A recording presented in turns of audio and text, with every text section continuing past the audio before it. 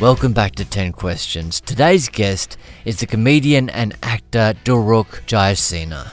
I've known Dil, as he's often called, from around the comedy traps for quite a few years and watched him graduate from open mics to headlining and from bit parts on TV shows to main roles. I last spoke to him in 2015 before I moved to LA, and while I was gone he released 2 hour-long comedy specials, won a Logie, and lost more than a third of his body weight. We discuss his life in detail here, growing up in Sri Lanka, Melbourne University, being an accountant at KPMG, and then moving into stand-up. But if you want to listen to more Dilruk after the show, check out the 10 Questions with Adam Zwar Patreon page, where we discuss the top 3 stand-up shows Dilruk's had the pleasure of seeing. Spoiler, he was tangentially involved in at least one of those shows. But as usual, I started proceedings by asking Dilruk when he was most happy. For me, I reckon it's again a tough one for me to narrow down, because I like to think of myself as a happy, pretty. My default setting is happy in general, but to narrow down to the happiest, I guess there's 2 things that pop to mind. One is when I think I was like 3 or 4 on my birthday, I woke up and my parents had got me a He-Man figurine that came with Battle Cat as well. And I had a very clear memory of seeing it in the shops, seeing the price tag, and for some reason having an awareness that we can't afford that. And it felt like, oh, that's very cool, and some amazing rich child is going to get it or whatever. But unfortunately, I'm not one of them, kind of thing. And I used to walk past the store a lot, and it used to be this glass window store in a shopping mall in Sri Lanka called Liberty Plaza, and the name of the shop was Exclusive Lines. I remember that very clearly. I don't know what their brand was, because they sold figurines as well as like colognes and shit. I don't know what but I remember constantly walking past it, staring at it and going like, oh my God, imagine being able to play with that. And then waking up on my birthday and somehow my parents managed to afford it and get it for me. And then I just like adored every inch of it, to the point where on the back of the cardboard box, you had the other figures you could buy in the series or whatever. I remember asking Dad to cut them out so I could then play with those as other characters. So mate, you were a sweet kid. So I reckon that is one that I just think of being super happy. But also, the flip side of saying, we necessarily couldn't afford something like that is that my dad worked in the Maldives at like this beautiful tourist resort that, is the other end of like luxury, you know what I mean? And by the time I guess I was around 4 or 5, maybe a bit old, maybe 6, he was a little bit higher up in management. So he started off junior level and worked himself up so that we were able to go and stay on the resort.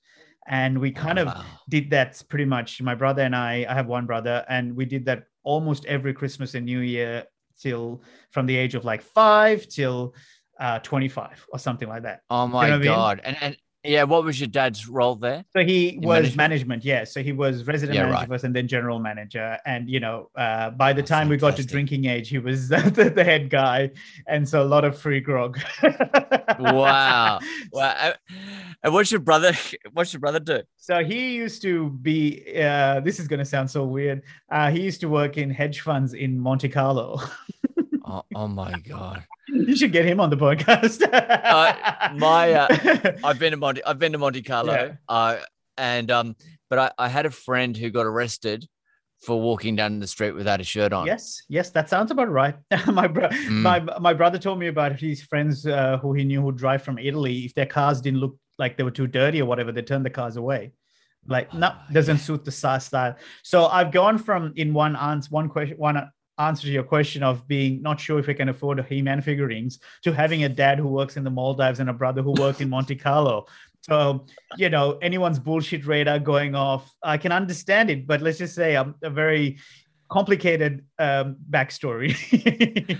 Well, I mean, you're used to massive change in your life because you went from being an accountant to stand up and really becoming hugely successful. So you've seen most of what, this great tapestry of life has to offer. Exactly. And just to finish off the thing about my brother, he was in hedge funds in Monte Carlo. At the age of 29, he semi-retired, basically left that world, and now he has a blog.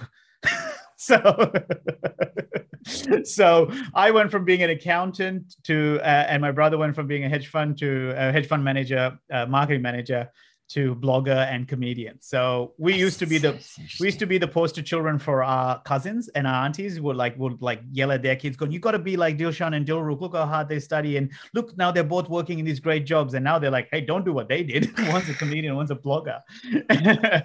But it's like, if anyone's willing to ask me, I'm like, no, like, trust me, you want to do it our way, because you need to almost taste what you're running away from so that you can commit to something that is so thankless at the beginning. Well, that's right. And the other way around doesn't work at all, does it? No one goes from stand-up into accountancy. Well, we don't know. Or do they? There are people in our industry that I know. I think Corinne Grant, for example, went from comedy to a lawyer. That's true. So look, it's each to their own, but I guess really what it comes down to is questioning your assumptions. My assumption at the time, before comedy, was I need to earn money to be happy. And what's the best way to earn money? Or be in the corporate world. And then I was so miserable that I went, okay, if I had all the money in the world, what would I do? And stand-ups hit me like a flash. And then it took me about a year to get up on stage and actually do it, because I have a fear of public speaking. And so I just spent a year of drinking and partying, going, I'm not a comedian, I'm not an accountant. It was like a celebration of being out of the closet, of the accounting closet or whatever. And so, and then I finally kind of had a crack at an open mic gig. And this is what I always say to people. I bombed so hard that first one, but when you start to do something that is closer to, for lack of a better word, your calling or something you're passionate about, the result didn't matter. It was the process that fired me up so much. And you can probably hear it in my tone of voice as I'm changing as I even think about that, how valuable it is to discover the thing that you're willing to, where the struggle is joy.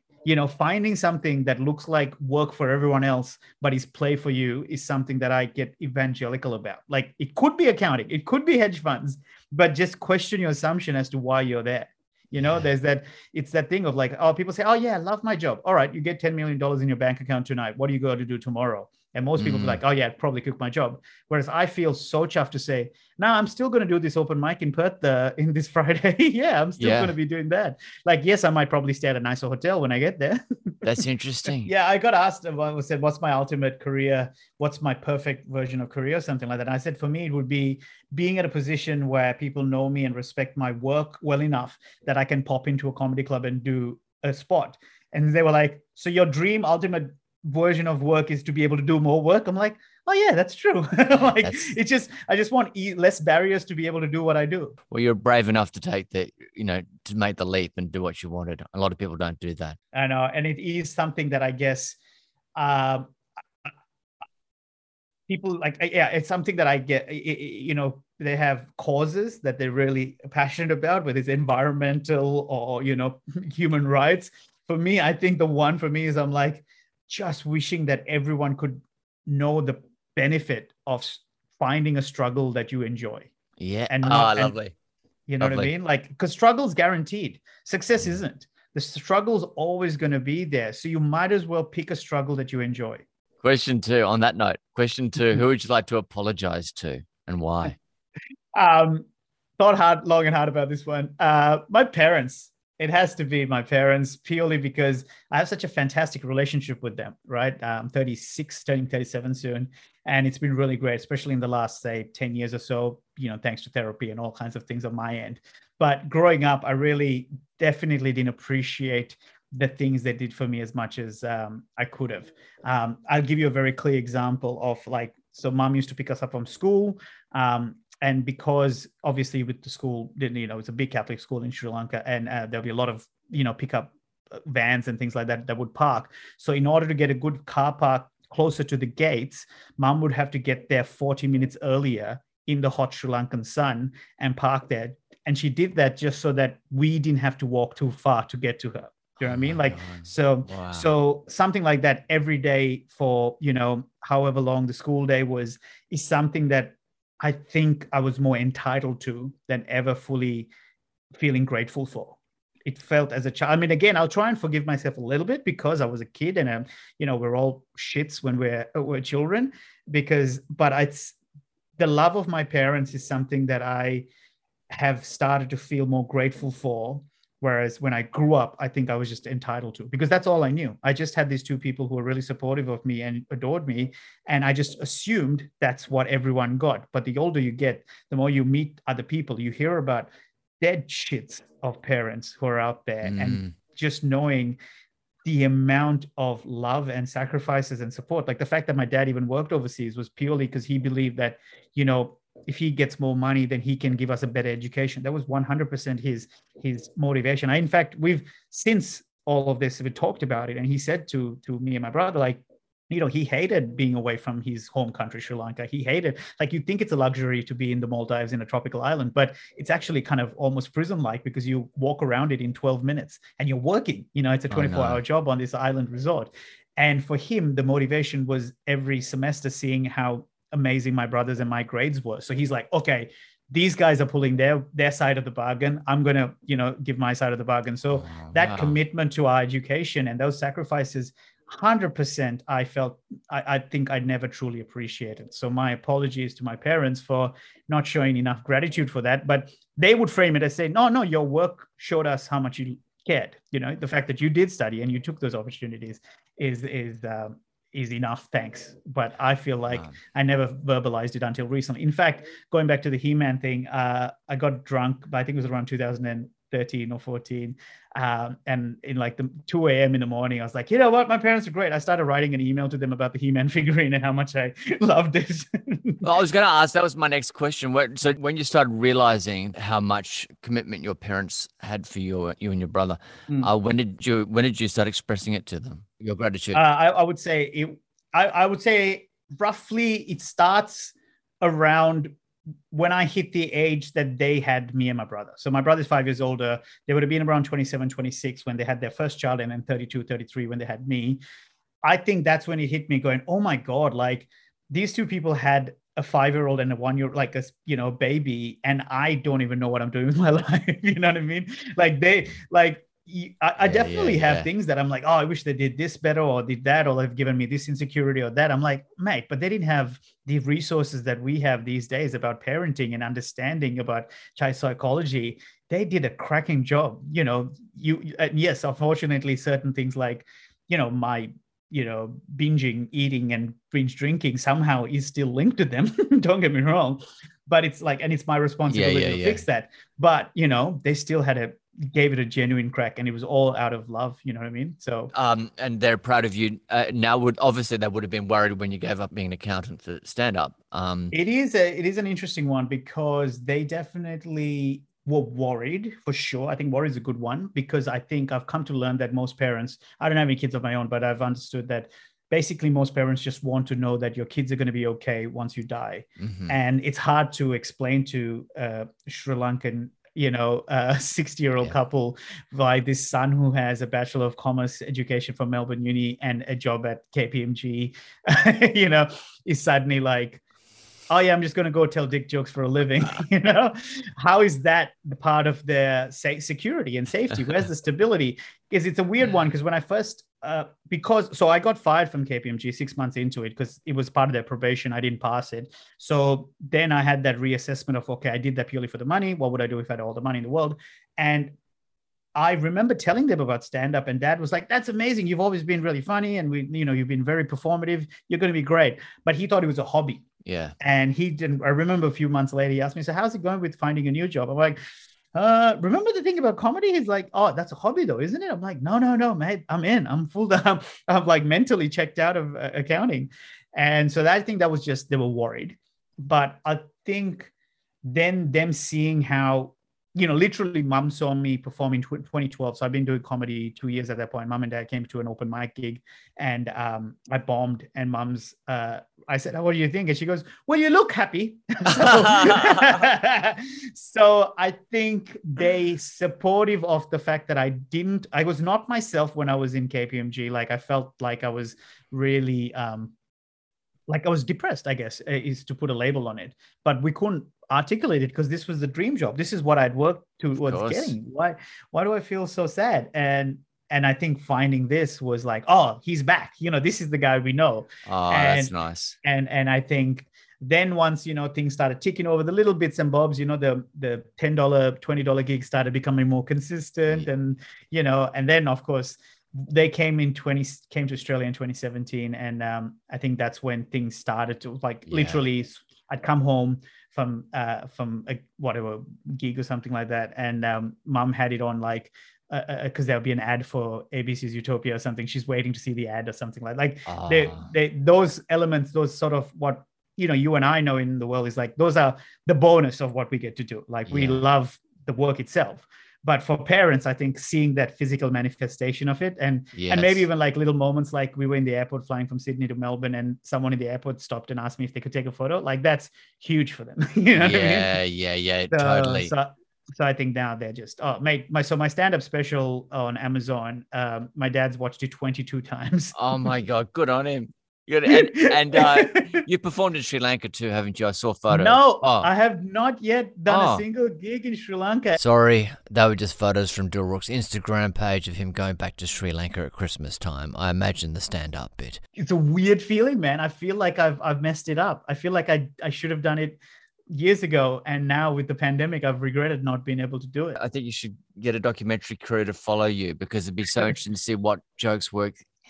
Here show how the joke works in Australia versus how the joke works in Sri Lanka. Mate, because there's definitely different, there are things that I guess the context of me being a immigrant in Australia definitely has more fuel in certain jokes than say the same jokes back in Sri Lanka. Of course. But then there's also things like religious stuff. My dad's a Buddhist, my mom's a Muslim, and I went to a Catholic school. Oh my God. Where do I start? So for me, I can comfortably come out as an atheist in Australia, but in Sri Lanka, I'd have to tiptoe around the word atheism because it's almost like any context, like the fact that religion is in the conversation of comedy, it would be controversial in itself. Even though I come from a completely respectful way, I literally talk about how mom and dad still have separate prayer areas in the house, like little prayer rooms. And that's how much religion is part of my life, even though I'm not a practicing person. I still think I'd second guess about sharing that in a Sri Lankan stage than I would in Australia. Interesting, because there's a lot of prejudgment, I guess, comes with all that. Yeah. I think look, and I could be wrong. That's the other thing. I could be wrong. I could be overthinking it, but I'm just so scared that people might, think that if it's the topic of religion, it should not be touched in a comedic fashion. Gotcha. You know what I mean? Whereas when I go to Malaysia, they have such a mix of, Chinese Muslims, Indians and all of that. And all of that is on the forefront. All the jokes are around those differences. And in a way, it's like, it's celebrated the differences rather than necessarily, I mean, some of it you could argue is punching down or whatever, but it feels more like punching sideways. You're all having a bit of fun. Yeah. Whereas in Sri Lanka, I worry that I don't know whether I'd actually be comfortable talking about religion. Let's take that as a broad topic. I'd be like, you know what? Let me just stick to my other topics that I have. I'll talk about how much we hate Shane Warne. Yeah, that's right. Yeah. I do. I've just got a book coming out, and Murali is in the first sentence. Oh, yeah, that's huge. Yeah. Oh my God, I'm in. You're in. I knew you were in. Question 3: what is your greatest regret? It's linked to what I said in part 2, which is the sacrifices my parents made for me. They always framed it as going, "Oh, you still made the most of it." But that changed for me once I came to Australia, because I came as a straight A student who never really drank, and within a week became, a pisshead on campus that everyone knew. I literally, within a week, I was at the Armadale Hotel in Melbourne, And this random came and said, "Hey, mate, are you the Sri Lankan guy that can scull beers? Can you scull my jug?" and watch me finish a jug in 11 seconds. So my ability to drink pints was what broke me out of my comfort zone. So it's a longer story. I honestly, if I get into the way that all week panned out, it would blow out this entire podcast. But it went from not knowing anyone on campus to walking around a pub crawl wearing a bum bag because mom told me to make sure I have all my documents safely on me.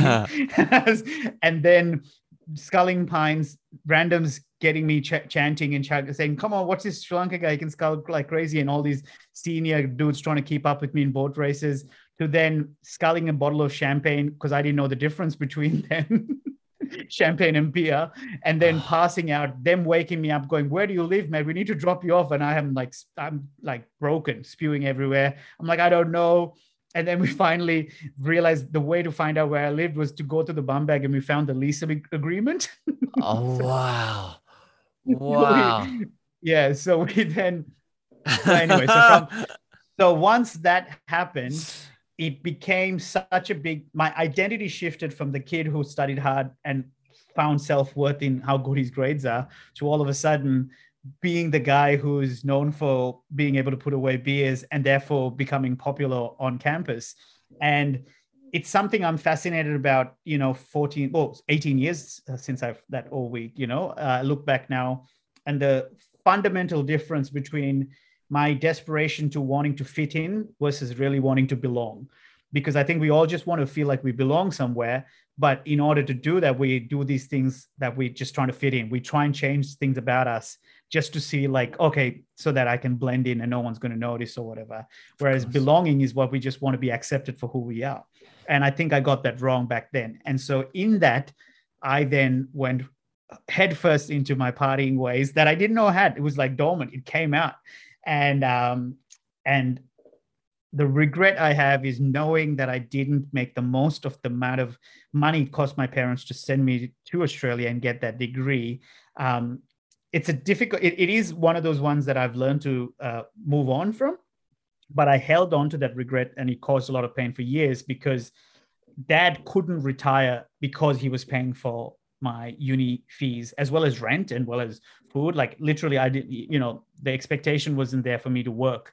So that entitlement that I talked about before was very much, in full flight at this point. And it's fueled not only just with the entitlement of, school pickups or whatever, but now it's with money and now using that money to pay for grog and stuff like that. And I remember there was one particular time I had to make an embarrassing call to him and say, "Oh, by the way, on the bank statement, you might see something that says men's gallery." Just, letting you know, I just had some breasts in my face. I understand the kind of, the fitting in and belonging thing, but what was the thing that made you go from living a pretty kind of straight life to actually go, that looks good, I want that? I don't think I left with the intention of being the party guy. I definitely was, like I said, my self-worth was linked to being, top grades and winning prizes for, best all-round student and, getting scholarships and all kinds of stuff in Sri Lanka regarding academia. Like, one of my proudest things is that there was the maths exams were in like, you get the first year model and the second year module. And I was like, first year, it seems pretty basic. I'll learn both at the same time. So I would actually go to the seniors class, sit with them, and they'll be covering stuff that I hadn't learned yet. But I'm like, I'll pick it up later. And then, managed to get 100% on the second year module as a first year student. So I was really, like I said, I was really proud of my ability to study hard. And so I really was ready to kick some goals in Australia. But that went off track within that first week because this other side of me, I guess it's like attention from girls for the first time, and also it was like the cool kids on campus. I never felt like a cool kid, in school. I was always like kind of caught in between because of my sense of humor and stuff, but I was never part of the cool guy. All of a sudden, the Melbourne Uni Common Student Society, they're running barbecues. Everyone's like a shredded dude or a blonde girl. And, it was all that stereotype of frat boy culture. And suddenly I was part of it. Yeah. All of a sudden I am now getting attention because, oh, I have like a guest list to a nightclub and blah blah blah. Like, it was bullshit, right? But when you're a 19-year-old guy, mate, that meant the world to me, especially a 19-year-old guy who never saw them as a selves as an attractive person. Yeah, yeah, you right. know I think so. I've had to dissect a lot of this in therapy, but yeah, that that sense of worth was directly linked to being known on campus. And my friends who are my uni mates I'm still friends with right now, they talk about how annoying it is to walk with me in Melbourne Uni. You think such a big place, you're not going to know anyone, like, but every, like, 100 meters, 200 meters, someone would stop and try and chat to me, go, oh man, are you coming to this thing tomorrow? And I'm like, yeah, I'll see you there. Like, so for me, I'm getting this ego boost of being this international student who everyone knows. And so fast forward, like, into third year, I become the president of the Common Student Society. And at the same time, also, I was the clubs and societies officer for the whole student union. So these are two positions that I've never verified, but I'm pretty sure has never been done by a international student, because it's all done by student voting. But the fact that I was able to amass this support within like 2 or 3 years of being in the country was something I mean, to be honest, I still am proud of. Yeah, Like, that yeah. is still quite a really thing that a thing that I'm truly, like, think was something I did well. But it came at the cost of academia taking a dip. Now, this is an example of how the regret I feel is not that I never failed a single subject. I always passed, but pass was as bad as a fail for me, Yeah, because yeah. I knew what I was capable of. And my first semester, you see, I have H1s, like 3 H1s or something like that. And I remember getting like an H2A, which is the one level below the top grade, and being like, oh, I dropped the ball on that one. And then immediately after that first semester, you start to see the grades deteriorate. And then I have an awakening and I pick it up again towards the end. But that middle bracket was something that I know I absolutely did not take any advantage of the privileges I have had, as my dad was paying for this education. Especially, I'll give you a specific example. Corporate law in second year, second semester, I think it was. I went into the first lecture. It was so boring, so dry. I was like, bugger it, I'm not going again. I went to the final lecture 12 weeks later, took down notes as to her hints, the lecturer's hints as to what might be on the exam. And then the night before the exam, so the exam, let's say, was at 9 a.m. on a Tuesday. I remember vaguely, it was like 9 a.m. Tuesday. On Monday, I finished another exam at 1 p.m., came home, and between, say, 1 p.m. and 9 a.m. the next day, I downloaded 24 hours worth of lectures, listened to it on double speed without sleeping. Oh my God. and went to the exam and still got 57% or something like that. So it was because I always say, like, I left uni with a qualification, not an education. Because I knew how to study. I just don't remember what I studied. I just knew what I needed to do. So all of that, I was so filled with shame later that my, dad couldn't even retire. I remember sitting at one of the smaller accounting firms that I was working for during my lunch break, watching an interview with Malala on Jon Stewart. So I was just killing time during my lunch break.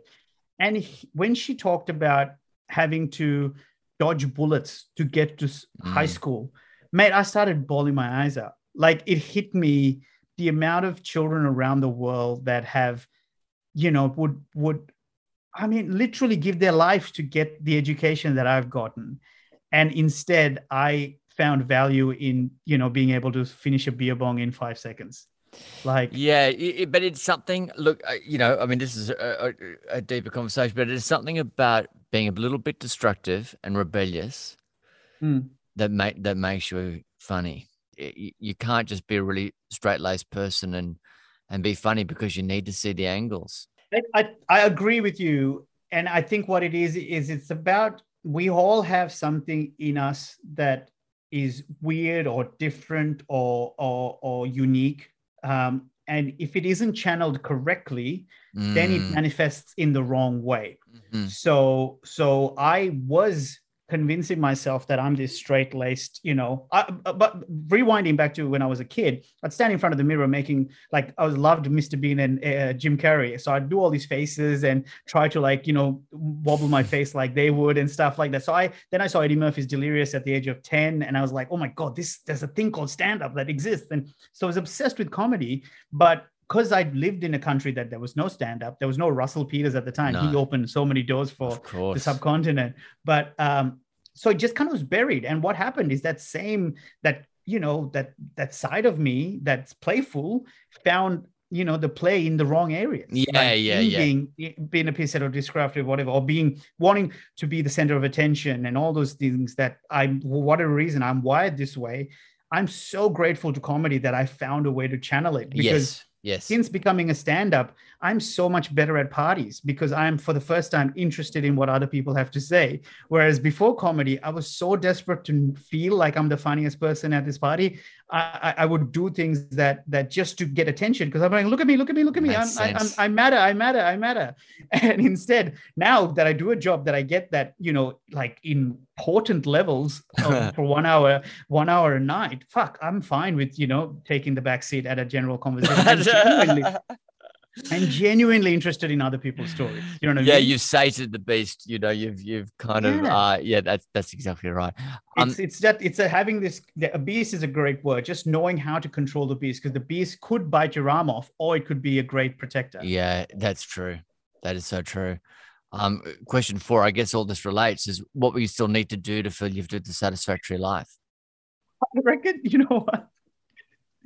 I reckon it's six-pack abs. Perfect. Luke McGregor told me he wanted abs once too. I remember. Mate, he and I both. He was on my podcast that I do called Fitbet about health and fitness, and we both set a goal to try and get six-pack abs. This is back in 2019. I don't think either of us got it by 2020, but I look. I thought about why, and I think it's just because it feels like the epitome of physical fitness. And I was someone up until 2018. I was 125 kilos. I'd been obese for most of my, from the age of 9. And then, I had a switch and then started prioritizing my health. And I've now lost about 40 kilos since then. Wow. And so for me, I guess that's the one thing that I always think to myself, I keep pushing the boundaries with what I'm capable of, physically. I mean, you know what I mean? So there are things that I like to keep pushing. And I feel like six-pack abs is the one thing that I know is so hard.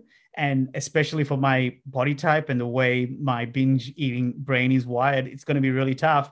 But it feels like the type of goal that I want to set for myself. And if I die before achieving it, I know I fell short.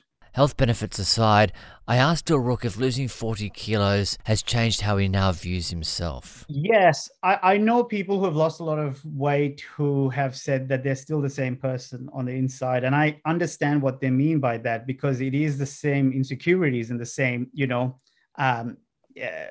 brain that disliked the way I looked at 125 kilos is the same brain that kicks off if I put on 1 kilo. It doesn't focus on, hey, mate, you've overall lost 40. It's just focusing on, for example, during the lockdown, I got so fit that actually the total amount that I lost was 50 kilos from that starting point of 125. So I got to like 75. But right now I'm sitting on like 85 kilos and my brain says, you fat shit, you fat shit, you fat shit. Like, I'm like, no, shut up. I've lost so much more. Leave me alone, right? Yeah. But that wiring is still the same. I get that. And I actually agree. But in terms of feeling like a different person, I think for me, the different person is probably true because of the way I see what I'm capable of. Forget how I look, forget what I'm able to do. It's just that the commitment to get started. Oh, sorry. So for me, it was just the fact that I'd been like obese since the age of 9. I just thought it was part of who I was by the age of 32 when I finally decided to lose weight, right? Yeah. And being teased about it. In fact, my comedy, so much of it was about that as well. Like, we talked about identity before, and my identity was very much linked to being the jolly fat drunk guy. Yeah. And so having to shave those off one by one. So I first dealt with sobriety. I quit drinking about 5 years ago. And funny enough, after quitting drinking, I actually put on weight because I was replacing the binge drinking with pints of ice cream. And so I put on a bit of weight. And so being able to turn that around has almost given me the blueprint for anything else that I go forward and attempt, because I'll give you a specific example.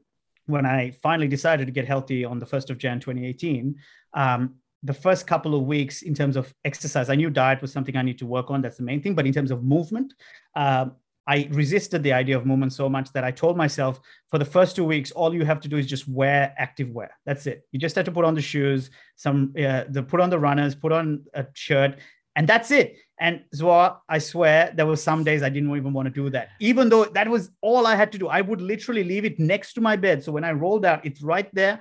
And I was still so embodying the anti-exercise mentality that I was like, no, I'm not going to do it, like a child. And I'm like, come on, mate, just put the shoes on. That's all you have to do. And you've ticked the box off for the day. Wow. And it sounds really silly. And how is that going to be helpful? But what it did is it slowly started to shift my identity towards someone who prioritizes his health. So every day when I woke up, I wore the active wear. So it didn't matter what I did afterwards.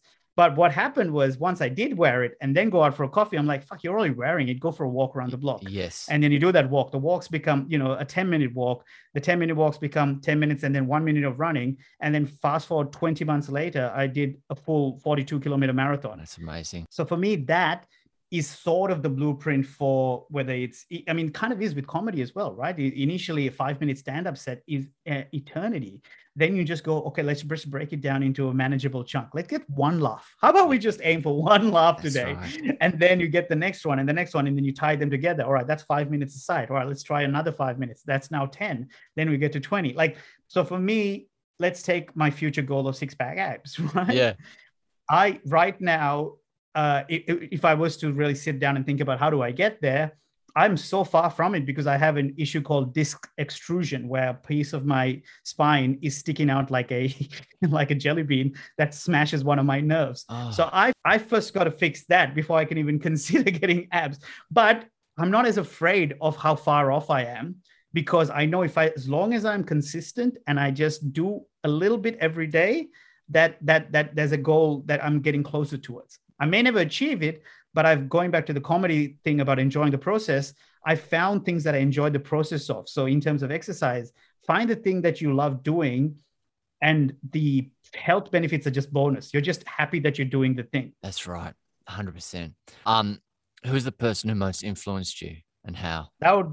That would probably be my brother, because he is my best friend in the world, 5 years older than me.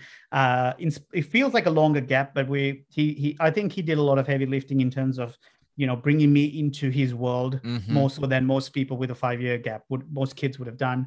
And I think in terms of influence, he probably gets it the most because dad worked overseas. So I guess he took a bit of a surrogate male role, I guess, as well. But even something as simple as at the age of 5 or 6, whenever I made him laugh, he would go to mom's handbag, steal 10 rupees and give me and pay me. Oh, really?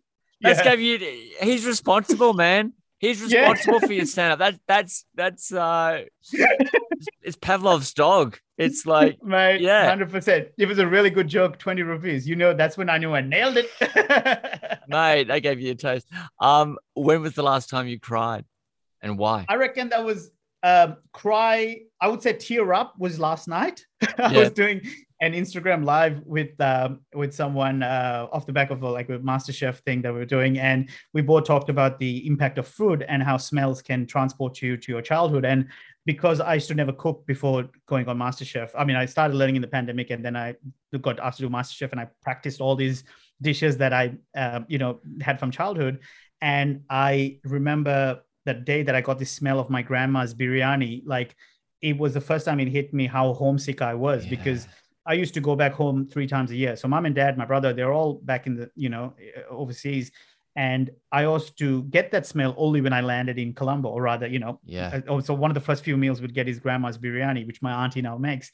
And the fact that I was able to get it in my own kitchen was really an emotional moment. So describing it to her yesterday, because she talked about the first time when her grandma died, she was it hit her that she'd never get to taste her grandma's dal, and never asked her how she can make it or whatever. She had to try and reverse engineer it. And I started feeling really scared because my mom makes this thing called parathas, and I only have learned it from her over FaceTime.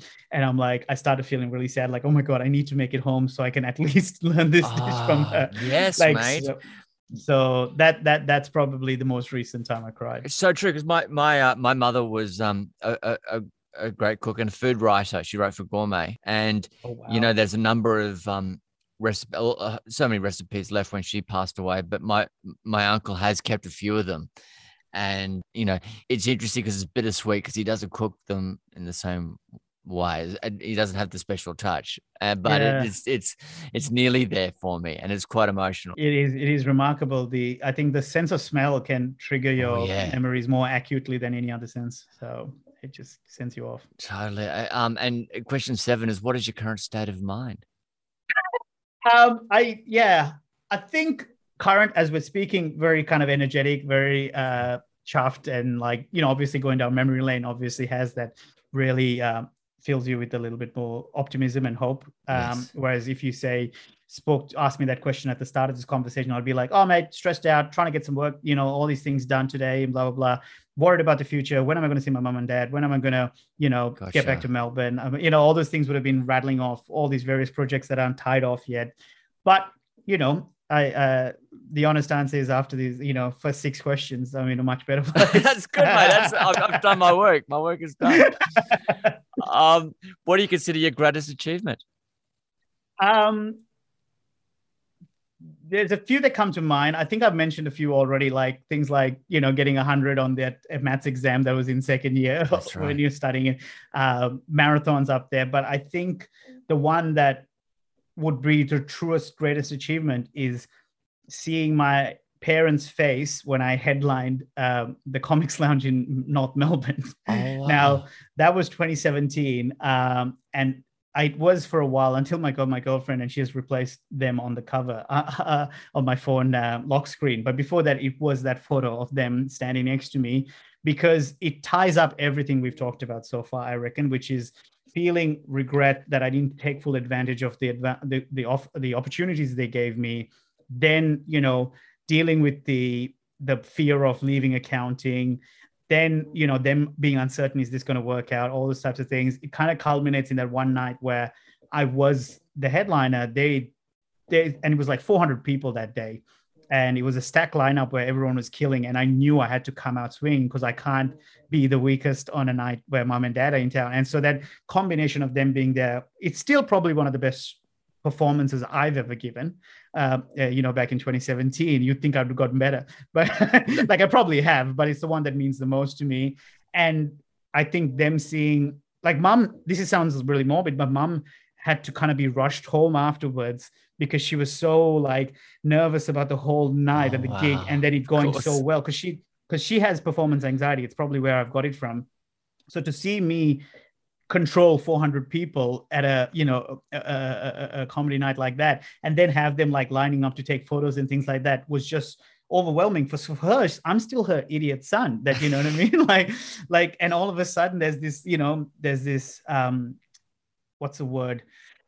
Praise for me that's coming from this country that they only know as the dominating, like Glenn McGrath and Shane Warne. Like, Australia has a very negative vibe to most Sri Lankans. Yeah, Daryl Hare, Ross Emerson, all these names, like, so for them to see their son come to Australia and then take charge and be the main act of a comedy night there, like, I could pinpoint things that I've quote unquote had achieved more, like the Logie happened a year later, but I still hold this in higher regard because of what it meant to me. Because I think after that first gig that I bombed, and I was like, oh, this still feels amazing, I knew I was going to do comedy for the rest of my life, regardless of whether it works out or not.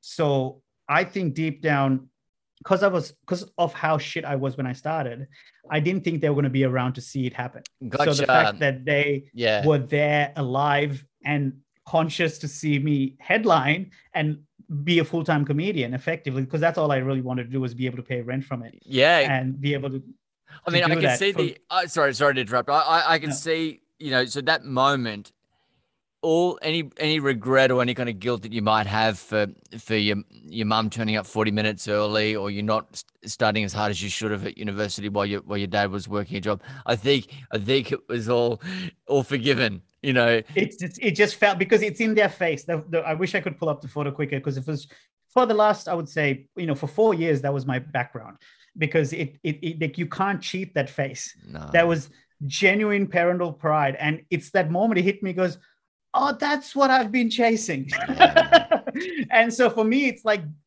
I'll be honest with you, Zwari, like the month after they left, or rather the week after they left, that following month, um, I was a little down. I felt like I'd finally gotten what I always wanted. And I missed them because they left. But I was like, what now? Like, it's almost like this weird feeling. And it is kind of the best thing to happen to me, because now everything I do in my work wise, I treat it as complete bonus. Like, I achieved that's everything I lovely. wanted to do in that. Like, I still work hard. I probably still work harder than I did, ever. I reckon I work Yeah, really hard and I love it more than ever. But I now know what's driving me. It's yeah, just the yeah. pure joy. It's not chasing their approval anymore, which I always had. I always feel bad saying chasing their approval. It's just deep down, every child No, just me wants too. to see it. You know what I mean? Yeah. So I know I got it, and I know that they are incredibly proud. So for me, being a full-time comic and them seeing it and enjoying it was all I ever wanted. So now it's like, I don't know if you're an AFL fan, but Oh it yeah. feels like Geelong in 2007, when they, after that first quarter, you knew they were going to win the whole ground, but they just kept going harder, Yeah. even though it was the victory lap. I'm like, that's what I feel like. I'm like, I'm going to double down now, even though I know I've already won why I wanted to get into this in the first place. It's great, mate. It's fantastic. Question 9, who would you want on your side in a battle and why? You know what? That's probably going to be my most like least thought through answer, because the only thing I can think of is like one of those SAS Australia guys that I see. You know what I mean? Like, they seem to know, like, have such a range of being able to Yeah. protect me, because I can't fight. I've never been in a fight, Zwari. The closest I've ever been in a fight is this brawl that happened, in high school, and everyone was like punching on, and this one guy came over, grabbed him on my collar, clenched his fist and goes to deck me. But then he saw how scared I looked, so he unclenched his fist and slapped me. Like, that's how immaculate. That's the closest to a biffo that I've ever gotten to. So for me, when I think of being in battle with someone, it's like one of those guys. I'm like, you guys tell me Yeah. what you need There's me to do. Ant. That's Yeah, yeah, and and Foxy. Fox. Fox. I think he's probably my favorite Billy. as Foxy. I think Foxy, he's a unit. What an Yeah. absolute. And he talks about crying and depression and Yeah. all those things. That's I'm like, yeah, it. man, you're the man. I'm Yeah. glad He's you got can his relate to what I'm podcast. talking. He's got a Oh, podcast. does he? Yeah. Yeah. I didn't know. That's No, perfect. I'm a fan of his. I love watching that show. I would. There's no way I would ever accept going on it. I'm probably too old now, um, I do it. I do. It gets me. The celebrity Yeah. one gets me. Celebrity. I haven't seen the regular one Yeah, either, the me neither. celebrity one. Yeah, yeah. And so this is going back to when you said, have you changed as a person or after losing weight? This is where things have changed. 4 years ago, there's no way in hell that I'd even look at a show like that and consider it. Whereas now I'm like, chuck me in there. I know I can't do any of it, but I just want to see at which point I break. Like, I'm excited about the discomfort. Do you know what I mean? Wow. That's what's changed about me, is learning how, looking back on my life and realizing nothing I'm proud of happened in the comfort zone. So you might as well lean into as much discomfort as you can. So for me, seeing that, that change in me is what I think losing the weight has taught me. Okay, well, you heard it here first, ladies and gentlemen. Channel 7. Let's get Yeah, Dill on. Wait till I get my six-pack abs. That's right. I'll let you know. Final question. What would you like your last words to be? I think, again, I've fully articulated, but I think would be great would be if I said something like, wow, that was awesome. Yeah. Did you ever watch Entourage? Oh, of course. There was in the first season when Johnny Drama gets pulled onto the Tonight Show or something like that, and they're watching it back and they're sitting back with beers, and he's just so content, and he goes, great fucking night. Like, for me, that type of feeling of like, oh, just sitting down, relax. Like, I've thought about where I'd like to die. And it's sort of in a beach with my, like, maybe a deck chair or like a beach chair with my feet in the sand with a little bit of the ocean hitting as the sun is setting. And I just close my eyes and I'm gone. Like, that would be my perfect pretty good, out. mate. Probably the Maldives. Probably Maldives. I reckon that's what Yeah. I'm tapping into. Yeah. The peacefulness of the beach, the ocean, and all of that. And maybe saying something like, wow, it would be funny if it was something like, what's the worst that can happen? Yeah. But no, I think it's like, wow, that was awesome is probably a nice way to go.